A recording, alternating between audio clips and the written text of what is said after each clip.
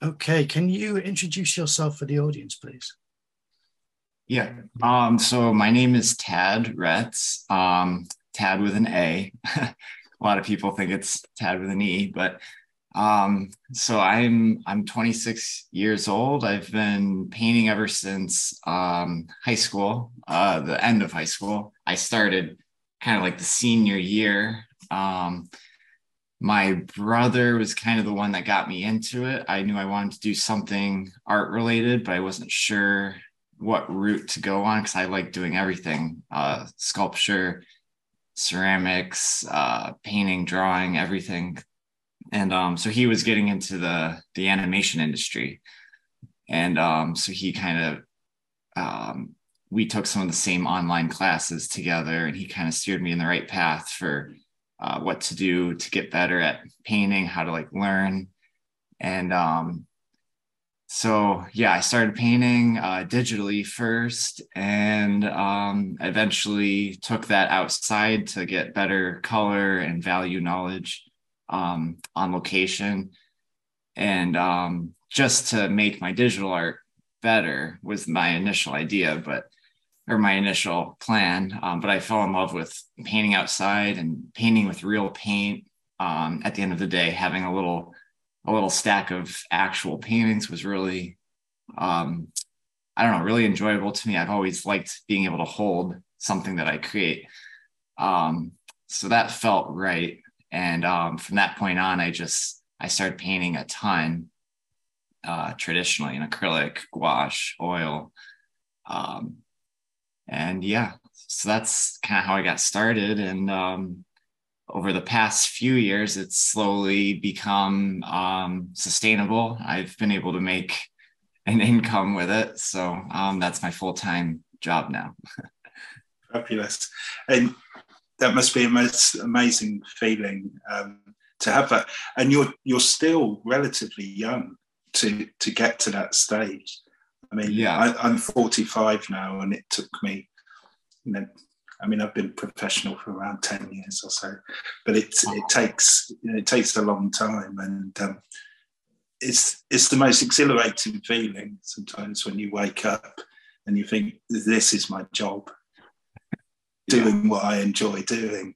Um, so looking at your style, and I'm going to ask you first of all that, I mean, you're multi-talented. So I'm looking at the art equipment that you also make as well. Yeah. When do you find the time to do that? Uh, so I started doing that it's probably 4 years ago, around there. And that was kind of right before I was looking for another I have like a few different avenues. I do some tutorials online with Gumroad and also my website, but and then the easels and then painting and there's other painting or painting equipment along with the easels and then workshops every once in a while during the year. I was trying to find I was trying to exhaust all the options to try to make it sustainable. Yeah, And so the easels was an idea that I came up with my dad, and because he's really good at woodworking, and so we slowly developed that. And while I was painting for galleries and stuff, and just trying to learn at least at the start, and so we kind of came up with that idea, kind of put it up there on the site just to see what would happen. That's kind of my mindset with everything. I'll just try yeah, this thing and see what yeah, happens. And so we did that, and it actually, and that's when they were originally made out of cigar boxes. yeah. We were just taking old cigar boxes and repurposing them basically, and it ended up having a really good. The response was really good. So we just kept making them, and eventually we couldn't find enough cigar boxes anymore. So we started building them completely from hand, or by hand, the box and everything. And so that has slowly evolved into like a whole nother business in a Mm, way, to the point where I can't spend my time doing that because no, it's like a whole nother battle, make building those. So I I've kind of just handed that over to my dad. My dad just retired, and that's kind of his business now. Perfect. And like it's still under my name on my website and everything, but I basically pay him to build them. So I can spend my time painting and teaching a little bit, but it's mostly painting. That's what I really want to do. Yes. Yeah. I don't want to lose any fingers or anything on the table No, side. absolutely. And so much of it about, it's very interesting you saying then that you have these sort of multiple plates spinning at once. And I'm very much the same. So I teach as well and do this podcast and do all of these different things. So you're always looking for that way to make it sustainable for what you want to do mostly, which is create paintings, but to have that backup in a sense, or that framework where you don't then wake up hungry and think, I've got to paint a painting today to sell. You know, it's sort of you afford yourself a little bit of that luxury in a sense, or security, that with your art you can create what you want to create rather than just for commercial purposes. Yeah, it definitely frees me up. My personality and the way I was raised, I think it's helpful for me. I'm sure it's different for other people. I know there's other artists out there that have to dive in completely into it, sacrifice everything. Or there's people that need to have a full-time job and then do the art on the side to feel right in their head. Yeah.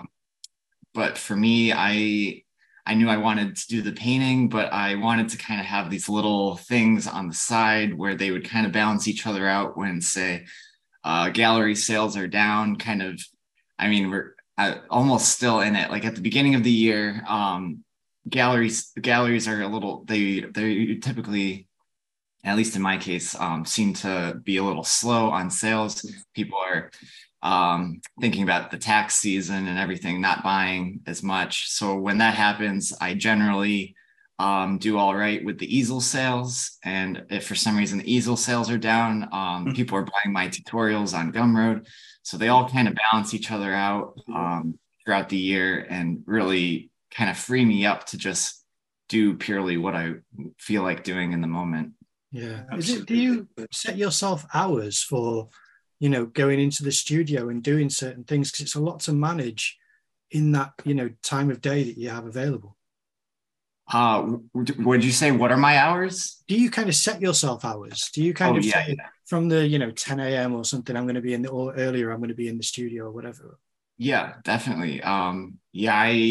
I basically start painting or packing stuff up and shipping or whatever I need to do for that day. Like you said, right around 10. I'm not a morning person. I stay up super late and then I wake up, I don't know, not late, but I don't wake up early. And I take a little while to wake up. So I end up start feeling like working around 9 or 10. And then pretty much I paint or work on things that I need to work on, updating my website, stuff like that, running to the post office until like mid-afternoon, 3 or 4-ish. And by that time, so my studio has a lot of windows, and the bad part is they all face south. So I get a lot of like, if the sun is out, especially in the late afternoon, I get like the really heavy sun coming in. So that's kind of forced me to work at certain times of the day are better than others. So by the late afternoon, if the sun is out, it'll come in and kind of mess up the lighting in here, even though I pull the blinds and turn on my LED lighting. So that is kind of basically why I work that way. I think it's kind of just evolved that way. And then I'll go take a break. I'll get out, go for a bike ride. I don't know, go skiing or something. Visit my parents, friends, whatever. Come back later in the night, and I'll try to a lot of times I'll try to get a little, like a couple more hours, depending on what projects I'm working on. If I'm really inspired, really working on some big paintings or whatever, and I just can't get myself to step away from them, I'll maybe work 3 hours in the evening until 9, 10, 11 at night. But sometimes I'll come back 8 or 9, and I'll just watch something on Netflix or whatever, or YouTube, to wind down the night, and I won't do any more. But yes, so like basically the hardest work is happening like in the middle of the day, almost like 10 to 4 in a way. Yeah, great. So you were saying about working plein air. What kind of percentage is your work plein air? What percentage is studio based? Yeah, it's almost 100% studio now. I don't really like the plein air stuff. Was great at the beginning, the first 5 or 6 years, to really, like, I was painting every single day outside, doing multiple paintings a day. Mm-hmm. And that really trained my eye and my brain to know how natural light works. And I don't know, I painted all sorts of different lighting situations. I traveled a lot. I saw a lot of different areas of the country, and all that kind of just stacked on itself, this mental library. And now I can think back on that when I'm in the studio, and I have I'm always taking reference photos, and I can look at those and kind of look at a photo, but then put it through the filter of what I know of how light actually is, and I can add atmosphere, stuff like that. And I use Photoshop a lot, so I'll take multiple reference photos. I don't know, for example, a cityscape or something. I'll take a car from one photo, put it in another photo to make the composition better, things like that. Or I'll add shapes or change the values. That's so interesting that, in a sense, because I tend to be almost 100% studio painting. I paint landscapes and skies mostly. And I think a lot of it is like you were saying, that after some time you learn to absorb a lot of what you're experiencing, and that actually an artist's memory can become such a powerful thing. The more you tune it, the better it becomes, especially when it comes to things like light and atmosphere. Do you find that as well, that over time your sense of seeing things and your sense of the memory becomes a much more powerful tool, and you can go somewhere and have an experience? You can see a certain landscape, or the way the light hits a tree or the wall, and that almost not freeze in your mind, but become a resource which you can tap into. Yeah, definitely. That definitely happens, but I do take a lot of reference photos, and I'll kind of look at those to kind of aid the imagination, to kind of aid the memory. So a lot of times people ask, and it's easiest, and it is honest, but it's easiest to just say, oh, I painted this from imagination. So I don't have to like go through and explain how like I'm looking at photos, but I'm changing so much. Like I have like 5 photos showing, or maybe just one, but I'm just taking little bits and pieces and kind of composing them the way, I don't know, in a way it's like I'm composing it in a way where those 9 years of experience has trained me to see compositions and to see light, see color. So I'm looking at that photo just for some information from it. Like, I don't know, say if it's a snow scene, I'm looking, I'm kind of just, I'm seeing like a couple things that are happening in the trees that I like, or maybe a couple like footprints in the snow. And then the rest is the memory aspect of it. Yeah. And I mean, I love your style because it's so painterly. You've got that painterly approach, and that physicality of paint, of it being something that you, again, fusing that, the image you have, that what you want to paint with a bit of that memory, but also that physical presence of the paint. Have you always painted in an impasto type way? No. I would say though that I've always been very energetic in my paintings. I've always loved that painterly look. My favorite painters have always been very, very, I don't know, loose, and they just have that painterly look. Painterly is kind of a hard word to define, but it's loose, but it's accurate. I've always liked that look, and I've always been trying to get that in my own paintings. I started out with that same kind of look, the very loose painterly look, but it was very thin and washy, lots of thin washes, and I'd kind of put a wash down and just leave it. And it was good and bad to do that. I would do that and then kind of like fall in love with the way the paint kind of dried on the panel or whatever, and I wouldn't want to touch it, so I left it, and then I do another thin wash next to it, and so on until the painting's done. But lately, the past few years, I've been learning a lot from C.W. Mundy. He's an amazing, super well-established artist from Indiana, and seeing how he works and hearing his thought process, the biggest thing for me, I think, was seeing how thick he works and the way he just corrects things so quickly. He doesn't care how awesome that the passage of paint was underneath. If something has to happen to make the painting better, he'll just correct it, even if it's paint that's half an inch thick. And that was just that.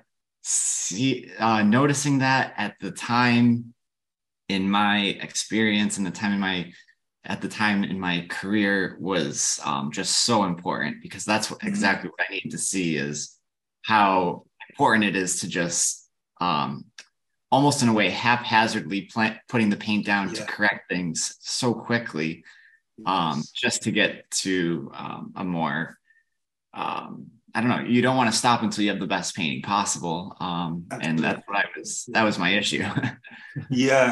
And not to be so precious about those certain things. If you like something, and you don't want to cover it up, but sometimes it needs covering up. And I guess it is those little breakthrough moments where you see it and it just sort of pushes your work to that next level. Something just sort of clicks and it goes forward. So looking as well with your work, your use of acrylic is very similar to your use of oil. And looking through your Instagram, I often can't tell the difference between the two when you're using them. And that is a real skill to have, because of the drying time, obviously, of the acrylic, especially working in an impasto way. Which medium do you prefer out of oil and acrylic? I like oil. I feel like is I don't know. I always kind of fall back to oil, or I always end up coming back to it. I want to spend a lot of time in it because I just feel like you walk into a museum and that's what everything is, and there's like this big pressure to do an amazing masterpiece in oil, and I just love the challenge of it. The possibilities are so, I don't know, there's a lot of possibilities with gouache, watercolor, acrylic, but then with oil, because of the dry time, you have all those possibilities times 10, I feel like, and all the different mediums, the different surfaces. I just feel like there's the biggest challenge with it. And I think that's why I always kind of want to be experimenting with it. But then when I paint with it for so long, I don't know, it depends on the time in my life. Sometimes I'll paint in oil for a few weeks, or maybe it's a few months, or maybe it's a couple of years. And I eventually get into like these little ruts, and I'm kind of feeling stuck and frustrated with it. I just feel like all my paintings are starting to look very similar. So I'll put oil away, and I'll go back to acrylic or something for a couple weeks. And usually those acrylic paintings are, to me, they're very new and good, and I like them because I'm out of my comfort zone all of a sudden, and I'm going back to basics. Like, I'm just thinking, okay, value, color, edges.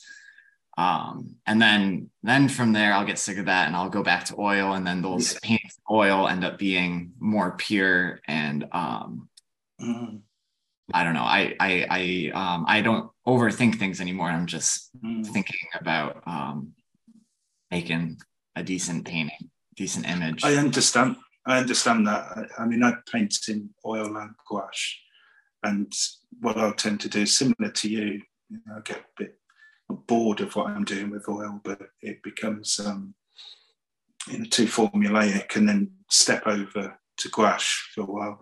And I find that there's a freshness in a way of approaching using that different medium again after a break that seems to sort of get something going again. And that's normally how I deal with, if I ever get any creative block, is to either switch medium or just try something completely different.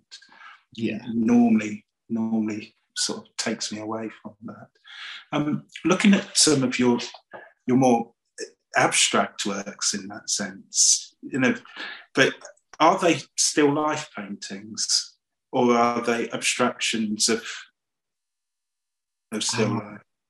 So it depends on which one. Some of them, they're completely just messing around, completely just pushing paint in an interesting way over the course of a few weeks. Some of them are scenes that I kind of push the shape, the shapes in the scene kind of over the top, so it's super abstracted. And then some of them I'm experimenting 100%, and then I start to see something in it. So I kind of start to reel it in a little bit, add a little bit of believability to the abstract scene, but I don't want it to become a realistic painting. So I still keep it very abstract, but I bring in like 10% of realism into it, just to kind of finish it off in a way, or finish it off to me at least. But I'm so new to the abstract stuff. It's just it's almost completely just messing around with paint, just wasting paint, just seeing what'll happen. It's fun to have like a 48 by 48 abstract sitting in the corner. It just, I don't know, there's something about it. It changes the mood of the room, and it's almost like having wallpaper or something. I don't know. Do you find so I was teaching a class workshop this morning, and normally painting landscapes, but every now and then I'll just get everybody to paint an abstract painting, and I'll do a demonstration, and I find it's a different part of your brain you have to use when you're doing it, because it's more sort of like working out your next move.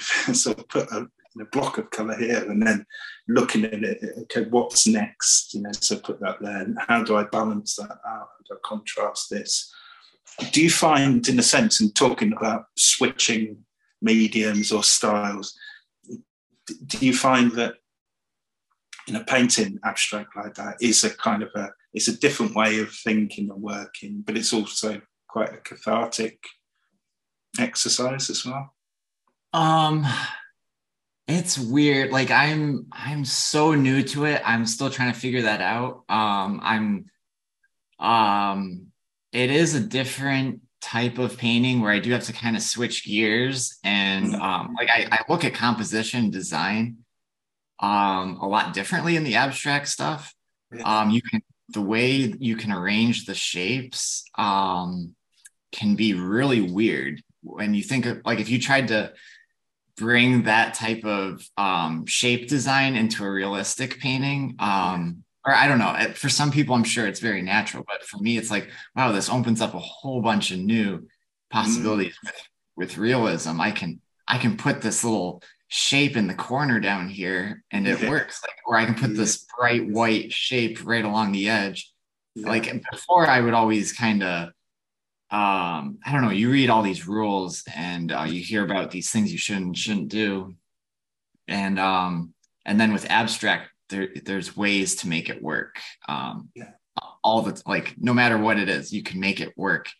So I'm like, that's kind of what I'm trying to figure out is like, so how can I get so far out of my comfort zone and learn these things and then circle back and bring them into my realistic work. And then maybe eventually these abstract stuff will become, I don't know, more of what I do. And it'll be, I don't know, maybe what I'm known for. I don't know, but I want to keep that open. I don't want to be like just stuck in my ways with one type of painting. I want to just try everything. Yeah. And I think they feed, and seeing the one behind you there, the one on the easel, the cityscapes that you've been doing recently. Yeah. Those kind of abstract elements come into those. And it's interesting to see that crossover, that sort of cross-pollination of it working together. So your city ones, are they from New York? Some of them are. The most recent ones are from California, from some time I spent in LA about a month ago. Right. Well then. Yeah, I love the sense of flux and movement in them. And again, it's that painterly language that you can create, that things have just got that slight sense of movement, of slightly being unresolved in a way, that the scene could change any minute. Yeah, it's cool. It was fun for me to try those because you nailed it right there with the movement. That's a big part of how I paint. So I wanted to have that in the painting, but I also wanted to have some of my the abstract qualities I've been learning. I wanted to bring those in. So I had some more flatter, simple shapes of just flat color, flat value.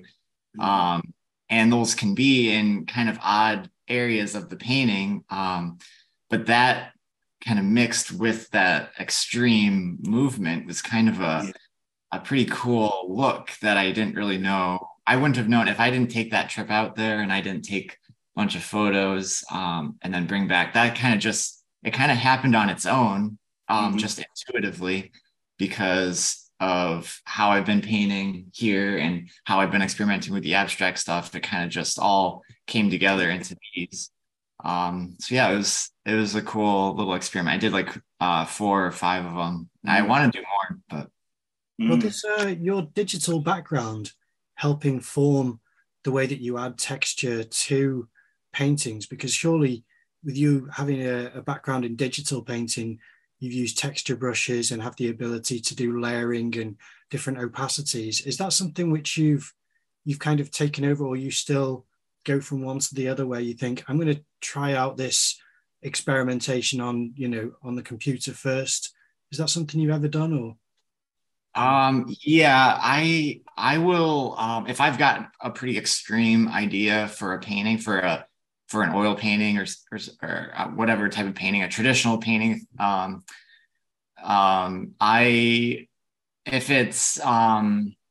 if I like the painting and then I get that big idea and then I don't really want to take that huge risk. I don't know. It's tough saying that because I always want to take a risk, but it's so easy for me to just like, here's my easel and then here's my computer. So I'll come over here really quick and just try it in Photoshop. Yeah. And then when I do that, I'm like, okay, well, what happens if I do this? And what happens if I do this? I'll make new layers. And then once I like something, I don't know, 90% of the time I'll just use that as the new reference and change the actual painting. But other times because it's so fresh, I'll do that idea and I'll like it, but then I usually have to, I don't know, I'll send it to my brother I'll send it to CW, or I've got a couple other groups of painters that I'll send images to and just say, okay, what do you think of this? Is this, am I just in love with it because it's new, or do you think I should make these changes? So yeah, that's always just another tool that I have that's available, and I'm open to using it whenever possible. But yeah, like the big thing I think for me with Photoshop lately is using it to create, like I'll find an image online, or I'll find one of my reference photos, and then I'll mess with it in Photoshop until it starts to look like a painting. I'll mess with edges or change values or whatever, and I'll turn it into my own reference, and then I'll paint it. That I think is some of the biggest, or one of the biggest helps to me, is being able to do that. Has there ever been a crossover point as well? Because I don't know if you've heard that James Gurney has spoken about how he did background paintings for Fire and Ice, for Ralph Bakshi film Fire and Ice. And has that ever happened with your brother? Have you ever been, commissioned to? No, you've never. No, I'm open to it. I would do something in that industry at some point, but it would have to be like, I'm lucky to have Zach, my brother, in that industry, and he's got his own studio now, and he's taking on or his studio's taking on jobs, and so he could potentially hire me at some point to do something. And I'm very fortunate for that, because I know him and I know myself, and I know he would only want to hire me for something if he knew it would be completely enjoyable for me to do. Because I've got a lot of friends in that entertainment industry, that animation world, and I hear all the stories and the bad parts of the industry and everything, and it's hard for me to want to enter into that when I hear all that, because I have like the ultimate freedom here in my studio with being able to do what I want. But I'm open to it if the opportunity was right, and it could be really enjoyable. Like the idea came up one time for if Zach wanted me to do some like initial paintings, sketches for just like an idea for a scene, or like a sequence of scenes, just kind of doing these quick little kind of concept parts. Yeah, like very quick concepts. That would be fun, where it's just kind of very open and very free. That would be fun to do, and it'd be fun to do them in oil or something, and kind of bring that look, and then they could take photos of them and crop them differently or whatever, stretch and pull things in Photoshop. Yeah, it opens it up to potential, archival work being exhibited for, after the success of a film or whatever the animated work is. Things like that are so precious to have physical copies of things. So I was just curious, because I do work with my brother. My older brother he does a lot of mural artwork, and then when he promotes it, he gets me to do the editing, because he knows that that's the side of it that I can do quite easily and happily, and it can complement each other, because you have a rhythm with your family where this is what they're after, and this is what their tastes are, and their sensibilities lean in this direction. So it'd be curious to see if that ever goes in that direction, because it's kind of exciting to kind of test yourself in those ways sometimes. Yeah. So I can see behind you, Ted, and I was looking, it's a painting you've done of a boat, a ship, and I think a sailing boat, and I can see it behind you. Right here? Yeah, that's it, yes, yeah. And it's so interesting looking at it, because it looks like it could have been painted 100, 150 years ago. It's got this lovely kind of traditional marine art style, but it's got this lovely contemporary, fresh use of paint as well. and I do see that in your work, that you're able to bring, sort of have this conversation with art history in a way. And how important is art history to your process? I mean, who are you influenced by? Any schools, any favorite artists? I'm inspired by a lot of art. Like most recently, I it's cool that you noticed that, because I'm definitely after that old look, that like when a painting appears to be very old, or it has that timeless look in a way. I really like that. And I feel like what it comes down to for me is kind of having a painting that looks a little dirty, a little like it's been sitting around for a while, and to be able to do that with paint, I don't know. I don't really know like a clear way to describe how to do it, but like I've been experimenting with glazing a little bit, and kind of not really glazing very for like a specific reason, but just glazing over something to make it look dirty, make it look old, and then working on top of that. Like I don't do that on all of them, but experimenting with that has opened up some possibilities, because I learned like I was never really into glazing before, and all of a sudden doing that, it's like, okay, wow, this opens up some new possibilities. I could start glazing over this light section on this painting and let it sit a couple days and then come back to it, and then I get this effect. But then the rest of the painting is left unglazed. So you can, I don't know, again, it comes back to just being open to so many different ways of painting. But yeah, like my influences, it's hard. Like I don't really think of individual artists anymore. I mostly think about like my experience going to museums, and just kind of that feeling you get when you're in there, feeling you get looking at paintings in general. I don't think about like a specific artist in that museum.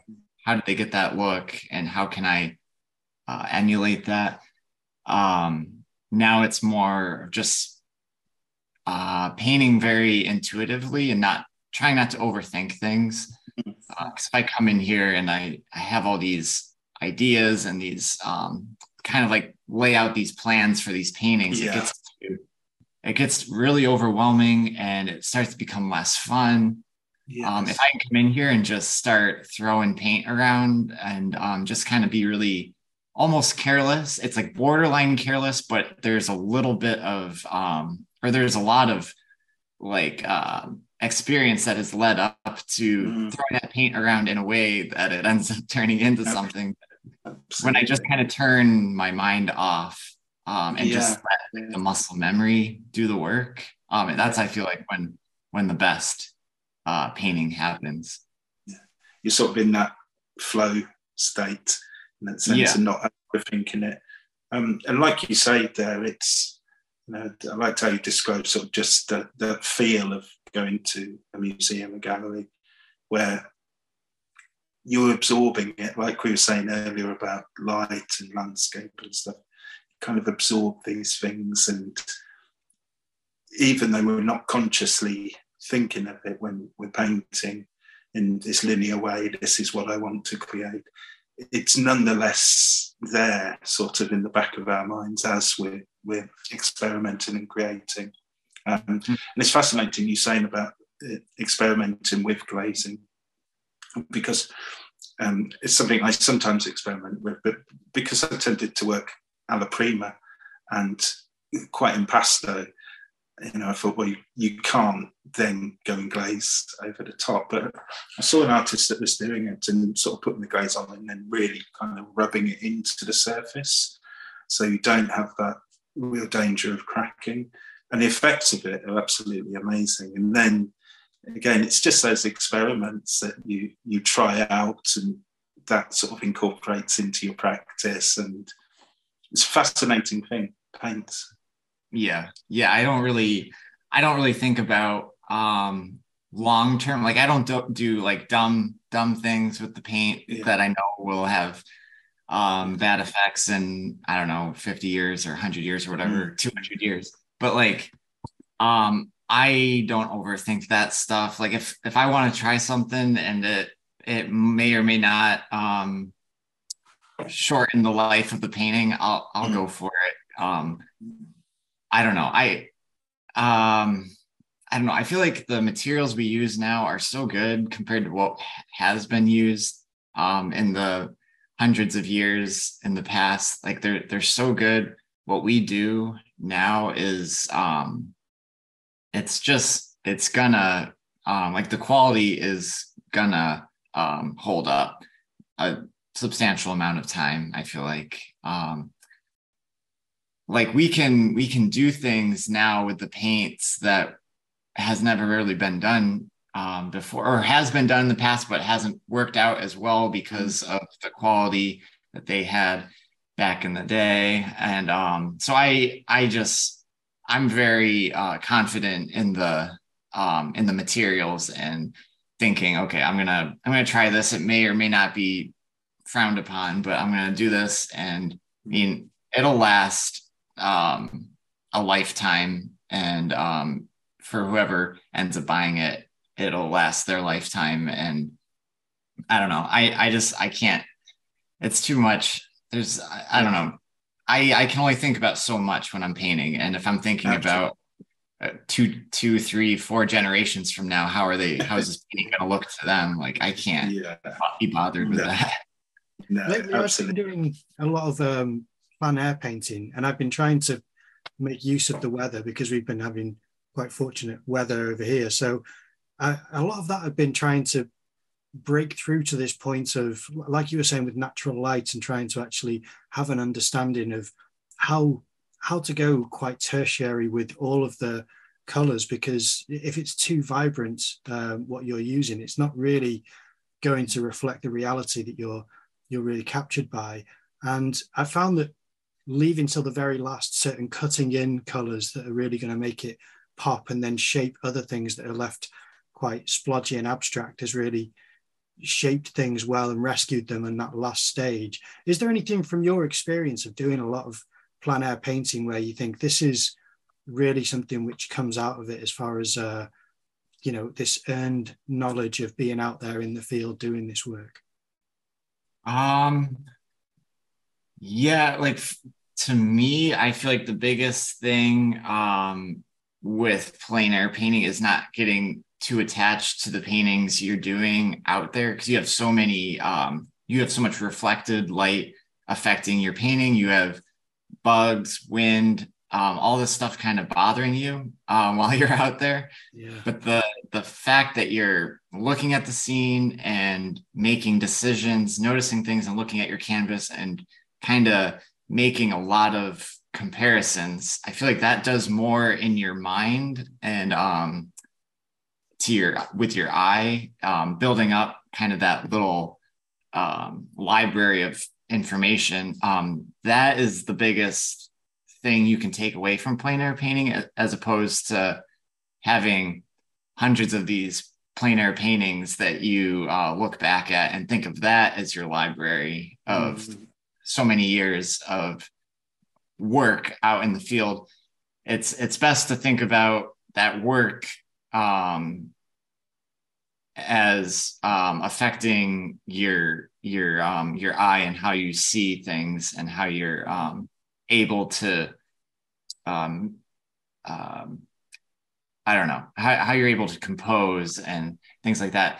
I don't know. I think that has at least been the case with me. When I first started, I went to California for a while and painted every day. I was doing like three paintings outside every day, and so I was there for 6 months, and I did that every day. And at the end of that, every single painting, I don't know, there was maybe 5 in there that were decent, but there's hundreds of paintings in there, and they were all just so bad. But like having that experience out there and being able to get those hundreds of bad paintings out of the way. I tell the story to anyone when I get the chance. Like, it's just so important to just get those bad paintings, get them out of the way, and then in your mind you're able to move on, and slowly get better and better. But you just have to commit to doing these bad paintings for years, really. So, and I think it also helped with me. I was in a new place and I was doing these bad paintings. I was trying really hard, but I was so new to painting it. They just ended up bad. So at the end of that, I moved back to New York, where I grew up and where my family is and everything. And so coming back here, I was like, okay, start of a new chapter. I got those 300 bad paintings out of the way. Now I'm gonna start fresh, try again. And from that minute, the work was substantially better. It was still pretty bad, but I felt like I like progressed to the next level in a way. Yeah, I think it's time I feel like I'm making more informed choices every time I go out because of a previous time where I struggled. And you just subconsciously record that, and you know that it's at the back of your mind thinking that I didn't achieve that and I couldn't reach that at that point. So next time you push a little bit harder. But I'm wondering as well, going from California to New York, did you change your palette, or do you have a specific set palette that you use to paint?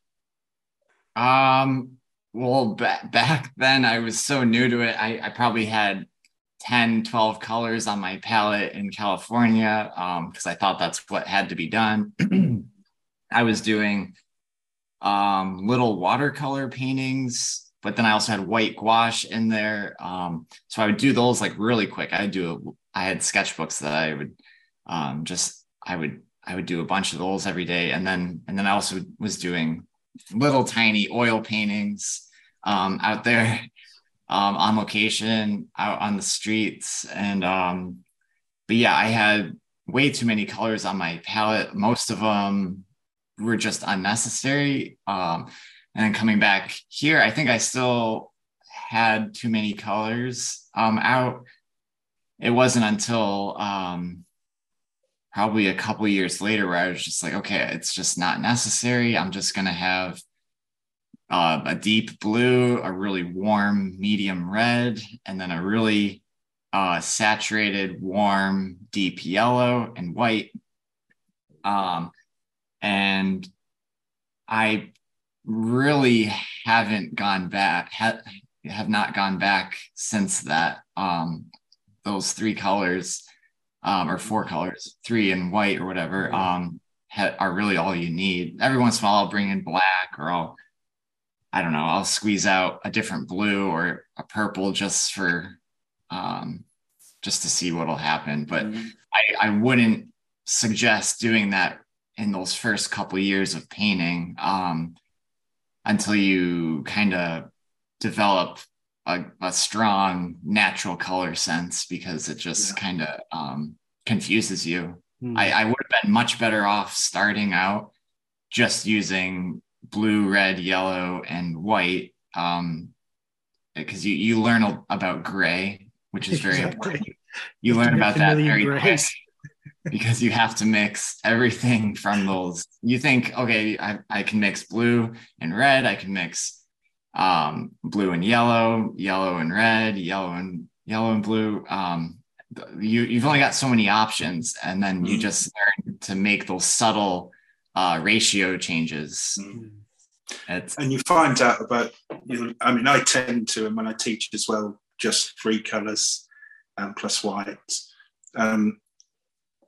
And you find your limitations quite quickly, or the more you learn how to do it. So certain sea greens or turquoises, for example, you realise that ultramarine blue and a bit of cadmium yellow isn't going to get you there. Maybe you need some cerulean or some phthalo blue or something like that. But at least if you're starting with that very basic primary limited palette, you get to know the sort of the limitations of these things. And like you, I started out, I remember going to an art store and seeing these old Holland paints and just being fascinated by every colour. I'm thinking, I've got to buy every colour, but it's going to take me a long time to buy one. And just having this obscene amount of colours on my palette, and some of them not even being touched at all. But then just going back to that basic 3 colours plus white, and then sort of learning, and then trying out different combinations of that. So rather than ultramarine blue, cadmium yellow, and say quinacridone magenta, I'd swap it for maybe like a Payne's grey, a yellow ochre, and a burnt sienna, and just constantly switching around those 3 primary colours and just seeing what you could get. It's a great way to learn. Being limiting yourself like that, I think the colour knowledge just expands exponentially once you get the hang of it. You kind of know how to cool things down, and how to get those greys, how to work with the complementaries. Yeah. That and the opacity box at the back of the painting is one which I think is always something which I seem to overlook. And then when I paint, I think, this is now, it's just see-through. I just need to do so many layers and always have to mix it with others to strengthen it. But what is it that do you mind me asking the specifics as far as a deep blue? Is it ultramarine, or is it, Prussian blue? It's either one or the other, Prussian blue or ultramarine. I got Prussian blue right here. I love this one because it's pretty saturated. You can get some pretty intense blues with it, but it's also very dark. So I don't really need black. Really, when I have this, I can mix this with red and get a warm enough dark for my taste, at least, where it appears to be dark enough and the values seem good enough.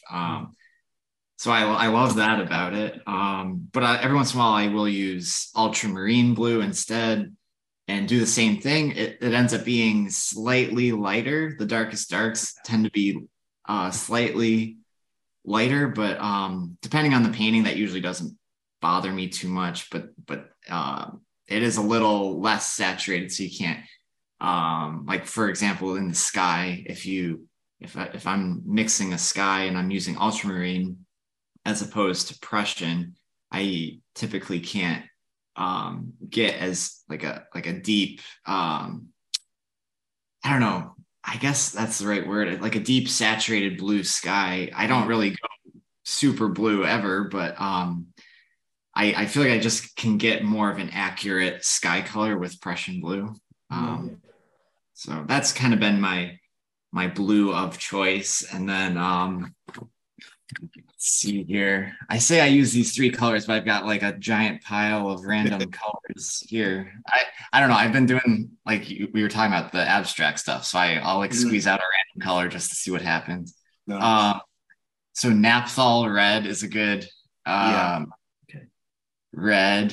I thought it was Naphthol red deep or medium, but I guess I've just been using Naphthol red, which seems to be deep enough. With red, I say deep because I want it dark and saturated. Otherwise I can't get those like nice warm blacks, basically. Yeah. And what's the opacity like on that, Tad? Is it opaque like a cadmium, but Naphthol, or just somewhere a little bit semi-opaque? Let's see what it says. It says semi-transparent. I don't know. For me, I'm not super into the like the specifics with paints. If it works, it works. If it doesn't, I'll just lay it on thicker if it's not doing what I want. Yeah. But I don't think, like, there's definitely like it doesn't have the body and the opacity that some other reds do. But like I buy like like 5 to 10 tubes at a time. And once I go through it, I'll try like another slightly different brand. Like right now I'm on these 1980s by Gambling, but I might switch over to I don't know, like the actual, like the higher end. Like there is a slight difference, but usually to me there's not enough of a difference to eliminate one or the other.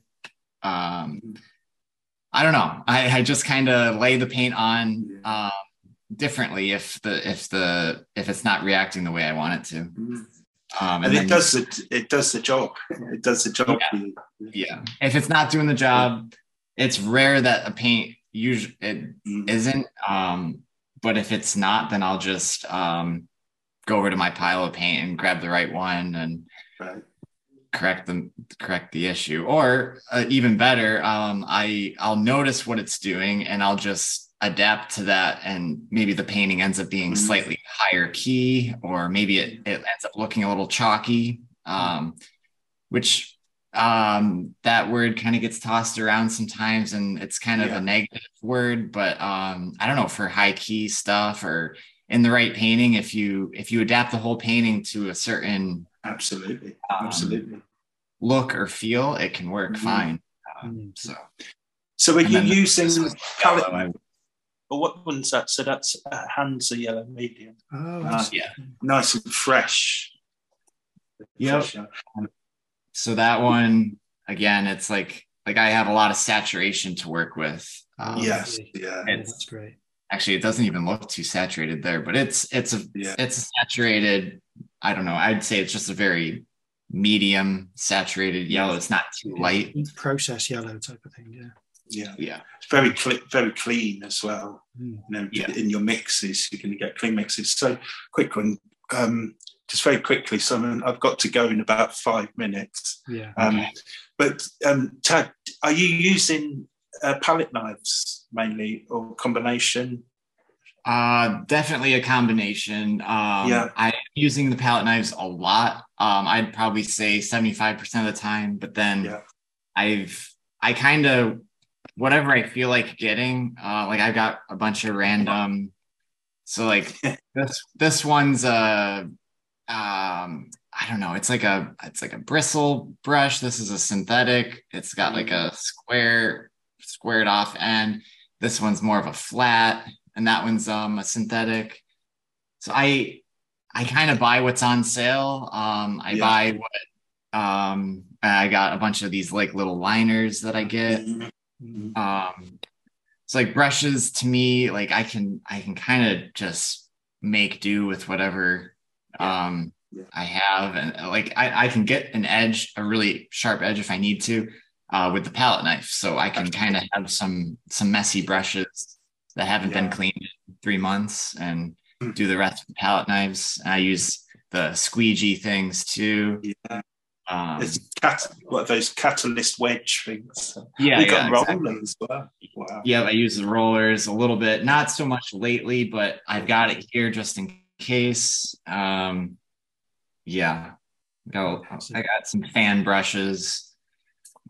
So with your palette knives, I paint with palette knife predominantly. Are you using just one? Because I like the same shape. It's like a sort of a teardrop shape, and I find I have a few that I kind of go between. This one is pretty small. I don't know if you can see that one's a little bit bigger and rounded off. And then this is the other one that I typically use. It's my biggest one. This one I don't use too much anymore. It kind of got a little bent, the tip of it, so I kind of swapped that one for this one. And these two were passed down to me from I think my grandpa or great grandpa. They've just kind of been what I have, so I've just kind of adapted to using them. And then this one I bought I don't know, 6 months ago. It's just a cheap one from, it might even be like the Blick brand. But It works enough, and it's cheap where if I snap it, I'll just get another one. I don't have to worry too much about it. Fantastic. Yeah, I find it interesting with palette knives as well that I've got used to, is it RGM one, like a teardrop shape. I can't remember the number, but I've got about 10, 15 of the same one around. But they used to make them in Italy, and then they moved to manufacture to China. And the handle was just slightly up a little bit. And it took me ages to adapt to using it again, even though it's the same shape. It was because I just got so used to having it at a certain angle.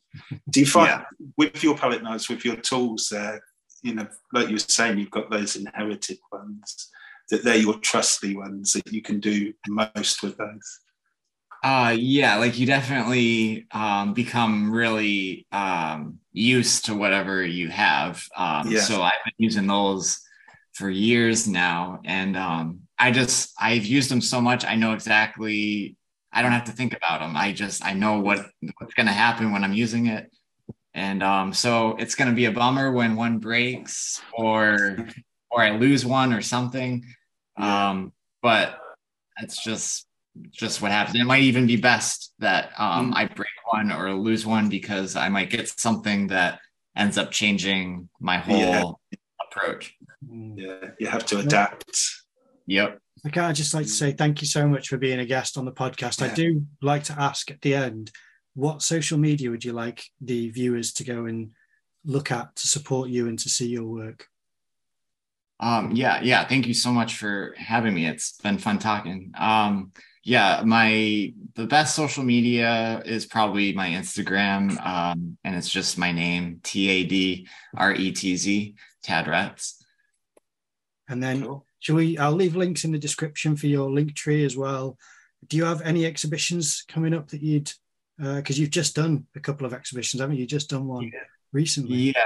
I just went to California. I had a show, or it wasn't a solo show. It was a group show at a new gallery in I'm